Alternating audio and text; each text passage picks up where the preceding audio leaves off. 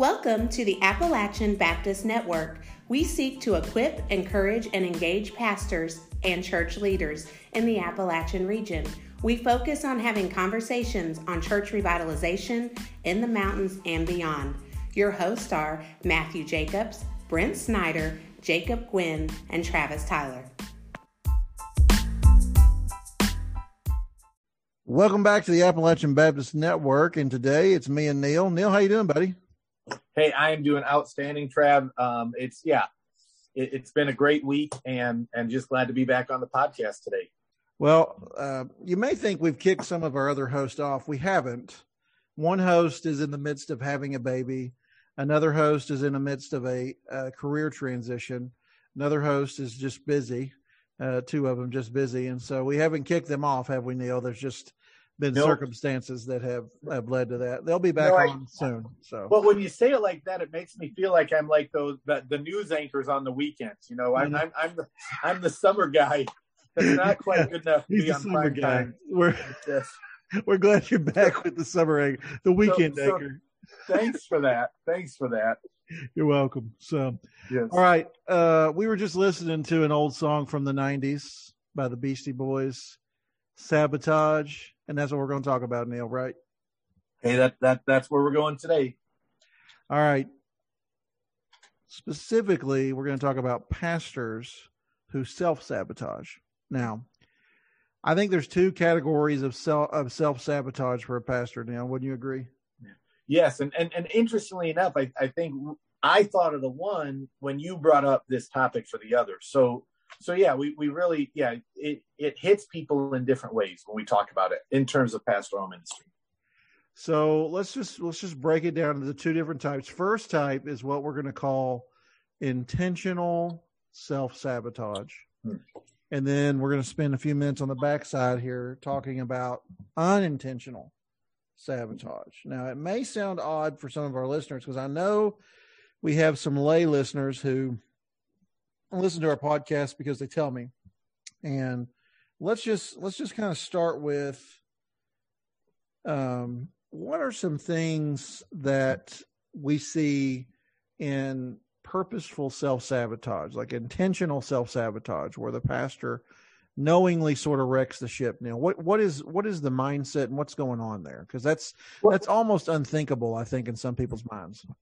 Yeah. So when we were talking about this earlier, and as we were kind of getting on the same page for our episode this afternoon, I think one of the things that immediately jumped out at me was a story I had heard from my days in seminary, where it was a reason given often by pastors who are caught in sexual sins, whether that be pornography or adultery, that oftentimes the pastor will make the statement that they did it because they found they were in a situation they didn't know how else to get out of in terms of pastoral calling and ministry. So it's almost like they're going to force an end of their career, which again, to your point, sounds odd, but apparently at least is something we've heard of. And the professor I had at that moment spoke to, and we saw in one of the articles you and I were looking at that, yeah, it happens.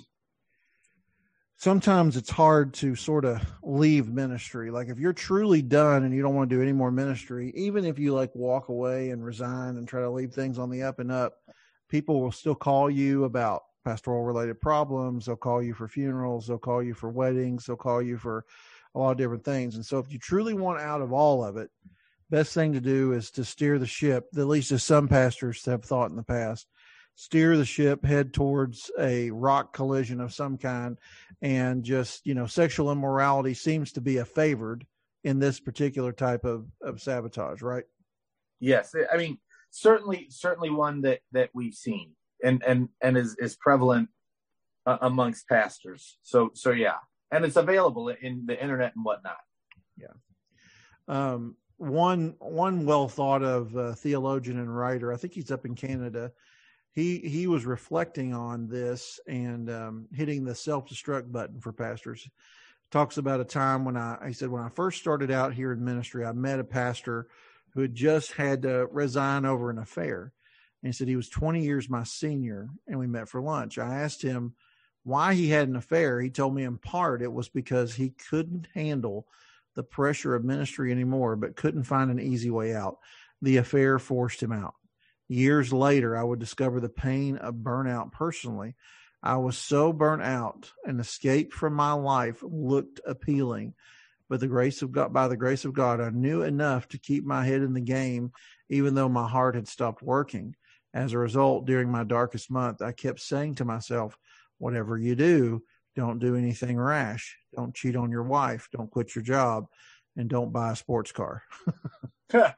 So I don't know about the last one, because I wouldn't buy a sports car anyway. I would buy like a brand new Jeep Wrangler or a Bronco or something along that lines. But anyhow, red car, blue car thing. So, but you can hear the pain in an explanation like that.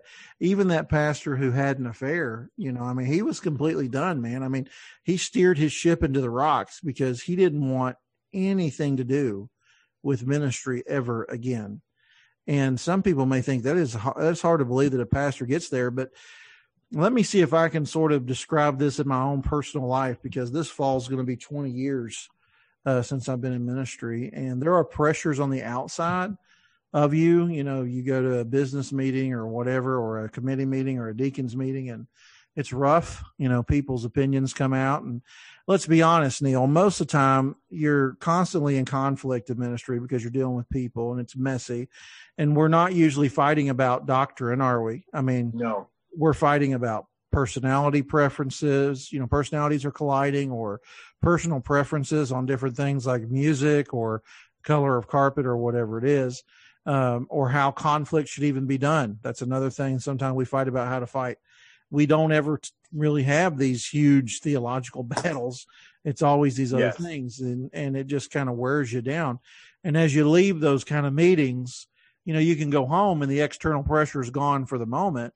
But man, there's an internal pressure that starts to build. Would you say that's fair, Neil? I think that's extremely fair, and again, a common experience that we can easily identify with.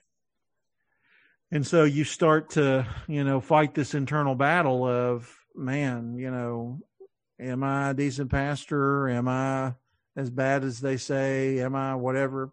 And because every pastor will have its critic. That's just as sure as, if you're being faithful anyway, you're going to have a critic. So, and if you're not careful, that kind of dark night of the soul, which doesn't seem to end for some time, it will consume you, and you will get to a point like this one pastor and just steer your ship into the rocks. So let's talk about, go ahead.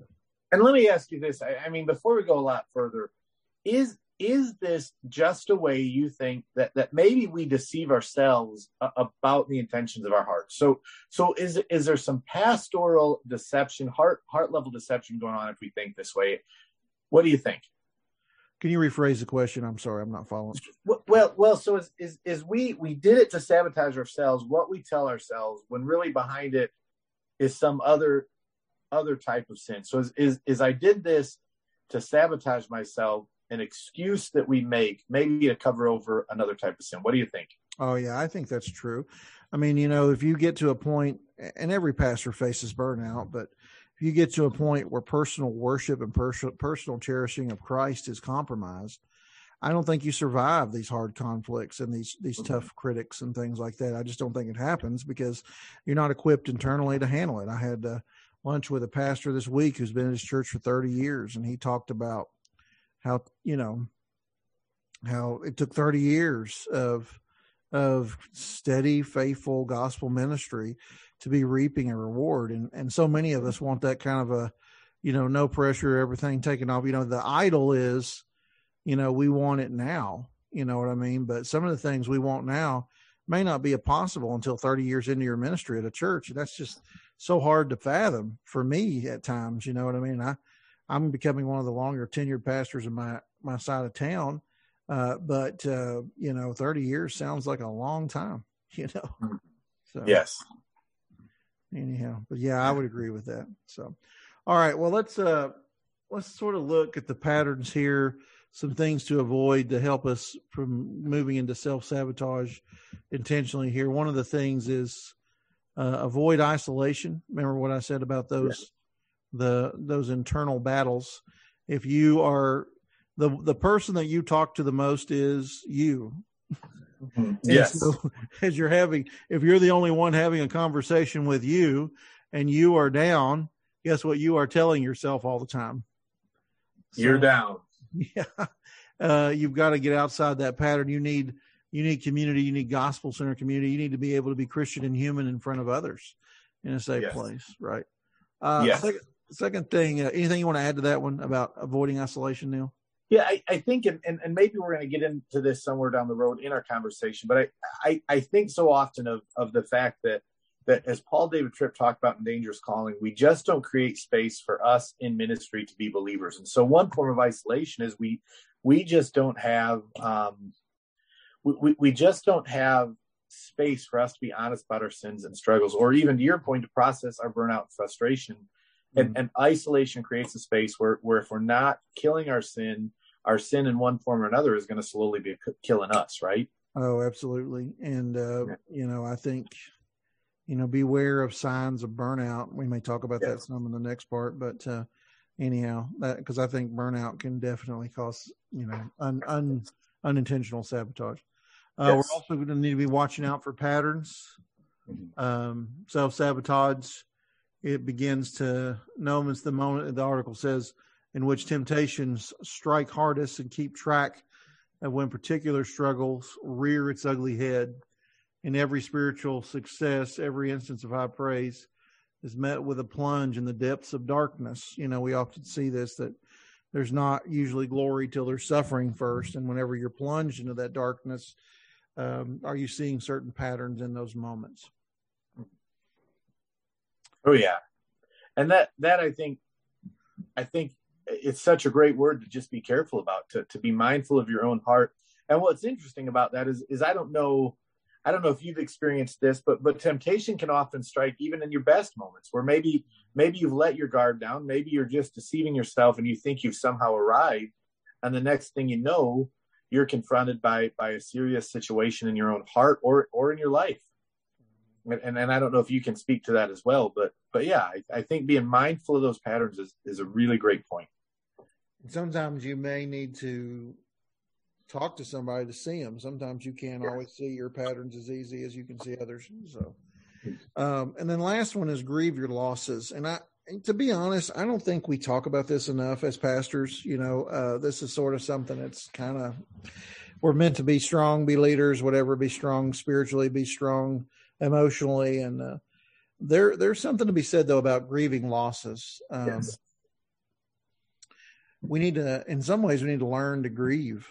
Pastors everywhere, regardless of their ministry context, size, or even denomination, is going to experience personal loss. And as a pastor, that's going to be death. Some of your members are going to die. Betrayal. Some of your people are going to betray you. I mean, if it happened to Jesus, why do you think you're so special? You're not going to have to deal with some betrayal at some level. Anger towards folks and people being angry at you. People are going to criticize your ministry. They're going to try to get you fired. They're going to consume your time with petty things that you don't think matter, or, things that you address in a sermon. I just talked to a pastor this week, and he said he closed out the sermon, and you could just tell as people were leaving, they were over in the corner chatting, when they looked at him, how they looked at him, and the feel in the room, he knew something was up. And so, it's learning to kind of deal with, and because a lot of times once there's been big kind of emotional outbursts in business meetings or member meetings or whatever you got, sometimes it's hard to, once the plate's busted on the floor, sometimes it don't go back together, or at least go back together the same way. Does that make sense? No, I hear you. I think it can be very hard. And I think, again, that's when we have to be so careful about the soundtrack we're allowing to play in our hearts. And so I think it's easy in the worst moments to get a false understanding of how those in your ministry see you, and to allow those darker, harder voices to play really loudly in your head. And so I think we definitely have to be worried in those moments. And worried is not the right word, mindful in those moments of what's going on. Because, man, we we do have a ministry that is going to bring us up close and personal with our own grief, as well as the grief our brothers and sisters are going through. And so yeah, that is giving ourselves space to grieve and to be sorry. And let me throw another one at you. I'm 41 now, and I would have said about 2 to 3 years ago that I can, for the first time, understand how someone can kind of look at their life and enter into a midlife crisis. Yeah. Do you think there's a grief sometimes for us as pastors that maybe what we're doing, the ministry we're doing, is not what we maybe imagined it would be when we were 20-somethings in seminary? And do you think there can be a little bit of, 100%. Midlife crisis? I think 100%. I think there's no question. I think, when I think about even my own life, I don't know that I'm where I imagined myself when I first was in seminary, where I would be by the time I'm 40. And as you get older, your opportunities narrow, right? Like when you're young, that's what everybody loves about graduation time. It's endless possibilities. And then as you age, possibilities start cutting off. You know what I mean? Which ones you can do or really are feasible. And as the responsibilities begin to weigh on you, also your possibilities and avenues begin to cut off as well. So, and I think that's sort of a dangerous game to play, though, whenever you have these conversations with yourself, because, I've been reading a book that I found very helpful called Essential Tools for a Small Church. And, I'm in some ways, a lot of the areas and disciplines I've been trained in the church growth movement, there's some concepts that I have always questioned, and I've particularly questioned lately.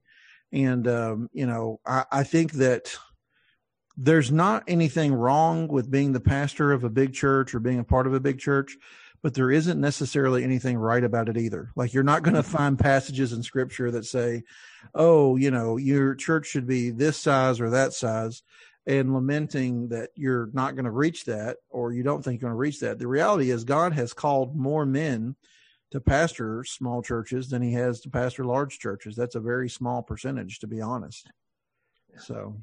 And it's a little bit like Popeye said, we have to understand who we are in Christ, and a little bit also be able to say, we are who we are. Piper never did call to say, Neil, would you be willing to come in and replace me?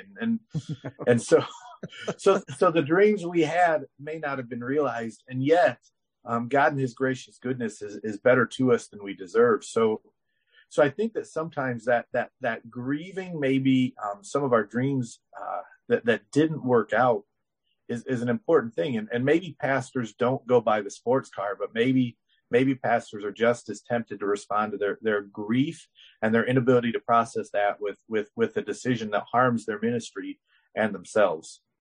Well, I mean, you saw this kind of up close and personal, even in your own home church. I mean, you saw a pretty difficult situation unfold, and I don't think that brother ever went back to the pulpit, did he? After a season of sabotage there, really self-sabotage, so. Yes.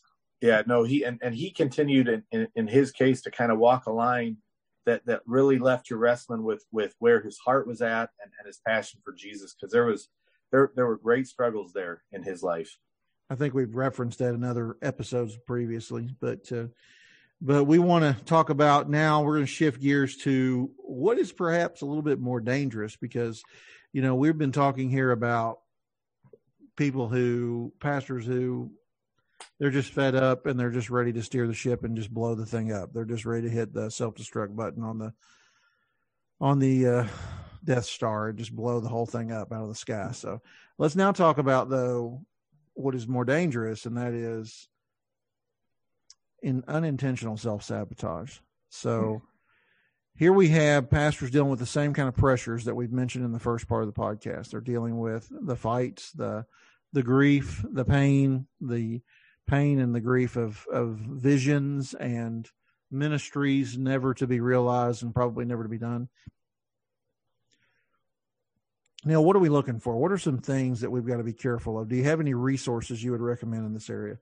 Well, as I mentioned earlier, Tripp's book, Dangerous Calling, is so helpful because again, I think it addresses possibly the biggest problem that we as men in ministry can have, is that in the doing of ministry, we do not leave space for us to continue to foster a personal relationship with Jesus. And of course, we're probably all familiar with the conversations that have to do with making sure you're doing your quiet time and not just reading the Bible for the sake of preparation.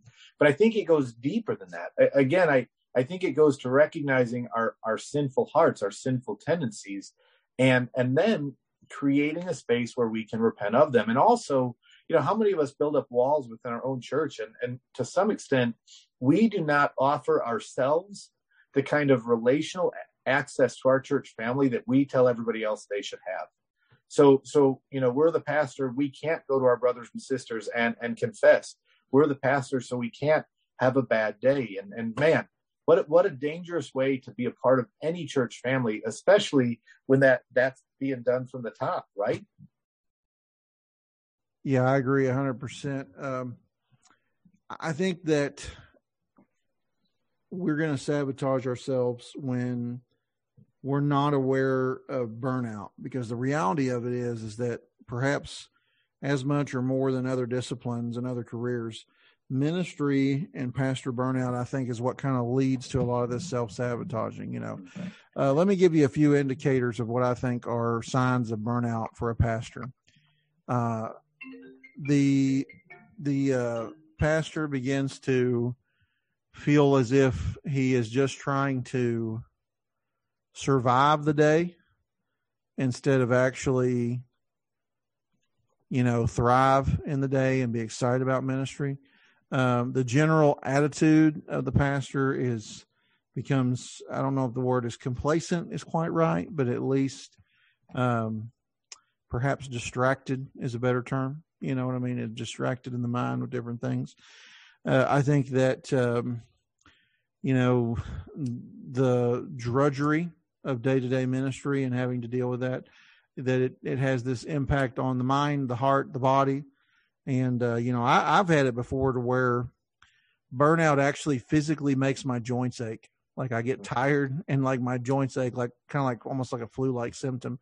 And some pastors, if you're not Sabbathing well, that's going to be, I think, a surefire way to unintentionally, sabotage yourself. Because I'm a big proponent of you need to take a day and do nothing church related as a pastor, and try your best not to do anything church related, because you gotta the world's got to be bigger than just the church you serve in, right? Because if it's not bigger, I think we know what happens. We've seen these patterns before, right? It implodes and it's your whole world. So, what do you think about that, Neil? No, I think that's a great tip, and figuring out how to rest is something that I can use a lot of work on. I think my tendency in rest is not to rest well, to know what both rejuvenates but also sharpens you, kind of speaks to the dull edges that day in, day out ministry can create. So I think figuring out a pattern of rest that roots you in the Lord, that cultivates your mind, your body, and speaks to, like you're saying, life outside the church is so significant. So I think that's really well said, and a great way to be careful and avoid burnout. I think you've also, as a pastor, got to take time with your wife and make sure she knows she's still number one, because you may not intentionally be sabotaging yourself. I remember we went to a conference, and it was an invitation only conference with other pastors in the Kentucky area. And one wife talked about how she had to make an appointment with her husband to have a conversation because he was so booked up with things in the church. And that is not fair to our wives. That's not fair to our families. If we fail on that front, we failed our position as pastors anyway. And so I think being intentional about family time is also a critical thing as well, because here's the reality of it. You'll pastor the church you're pastoring for a time, but you will be your kid's father for the rest of their lives and the rest of your life. And hopefully you will be your spouse's spouse for the rest of your life. But the church that you're currently serving, you may not serve in that role and capacity for the rest of your life. It is highly probable that you won't, right? So watching that area as well. Neil, you got any others? What do you think? I was just going to ask you on that one. Do you think our wives are helpful in terms of being able to, to speak into our mindset and where our hearts are at? Do you think it's wise to be mindful? And maybe I'm asking an obvious question, but isn't it important then, I guess I should say, that we give our wives space to speak honestly into what they're seeing working out of our hearts? I think so. The person that probably does that the best was, I would see John Piper would take his wife, I think, out once a year and just say, how are we doing? How do you think I'm doing? How do you think everything's going? And just sort of have this like annual check he would do with his wife. And I think that they're the person that is closest to us. And can you hide sin from your spouse? I mean, sure, you could hide sin from any person, but it's going to be harder to hide it from the person that you're sleeping in the same bed with every night. You know what I mean? It's going to have an extra level of difficulty. And unless there's also a psychological toll with hiding things that's hard to deal with over time as well.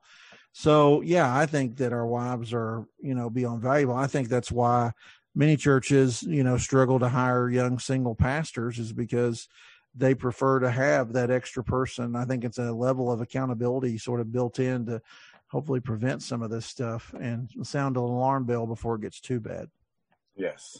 So, and also on the positive side, to be an encourager and a prayer warrior for that pastor too. So anyhow, yes, you sound like these are all bad. It's not. So.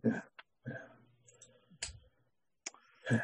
All right. Well, we've gone about 25, so we're going to try to land the plane. That's where we try to usually cut it off.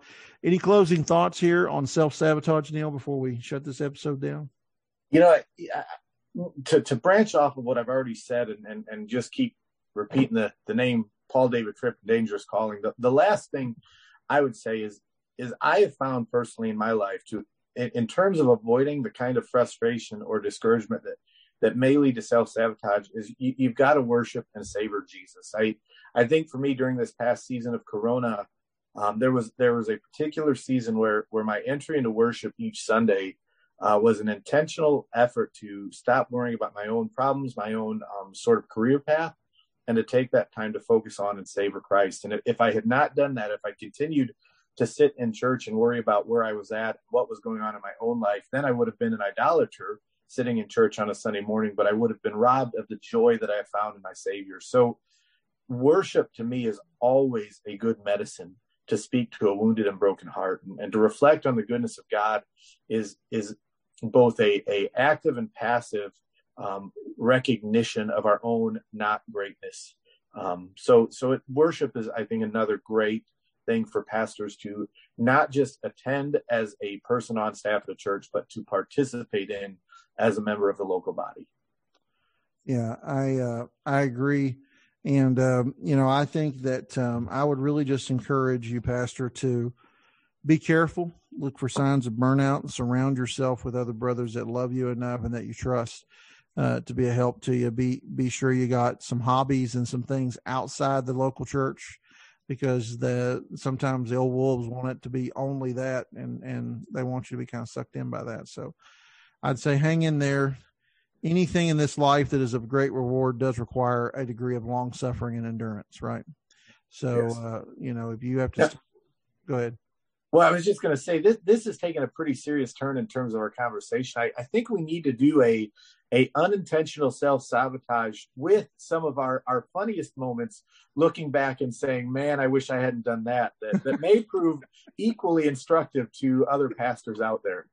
Okay, well, you can go first, because it sounds like you might have one that you're willing to tell. I'll have to think for just a minute here. I think I could have an entire book, but I want let's give it another episode when maybe we can come back on a lighter note and talk about. I thought you were going to talk about the funeral with the pants and all that. Oh, like I thought that's a great. So go ahead and give it to us. Let's have it. Oh man. Well, the lesson learned from this one is definitely, don't be afraid to ask help. Don't try and take it all on your shoulders. We, there was a family that was loosely connected with our church. They were not regular attenders, had a funeral in the family. And I was asked to officiate along with some other part of our church team in terms of a worship leader. And we spoke the morning of the service, and there was some sickness in their home, and this is pre-corona, so we weren't worried about in that way.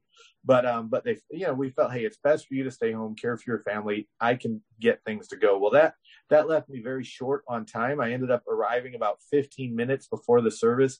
I had to bring in a sound system, and I had recorded a number of songs to sing along with as a part of the service. You recorded them like you were singing them? No, I did not record them singing them. I found them on YouTube. Guys, look for Neil's new album out this fall. Yes.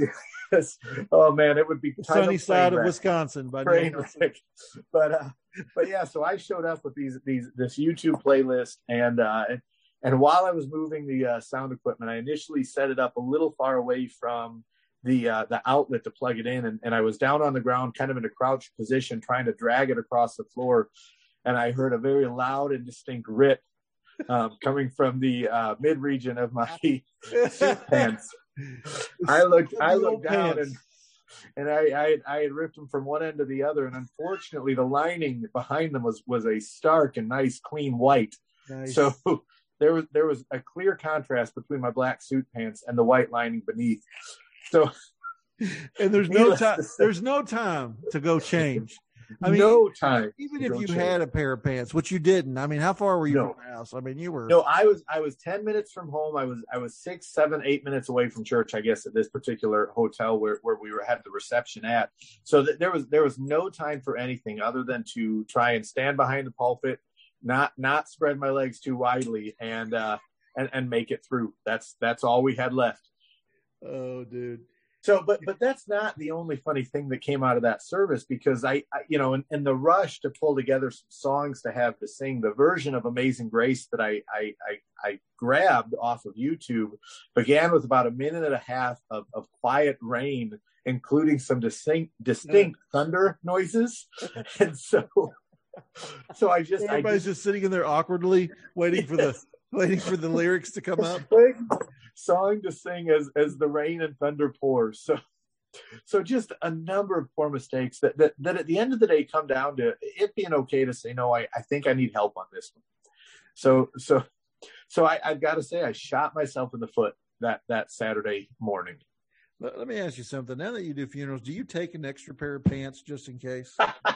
Just a stapler. Know where to go there, man. What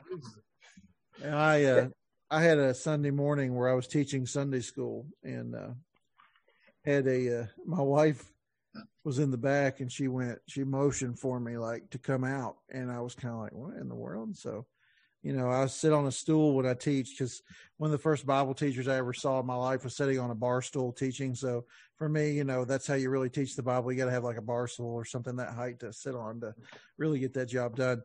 And at some point when I was preaching that morning, same thing happened to me, but I was unaware. There was no rip sound.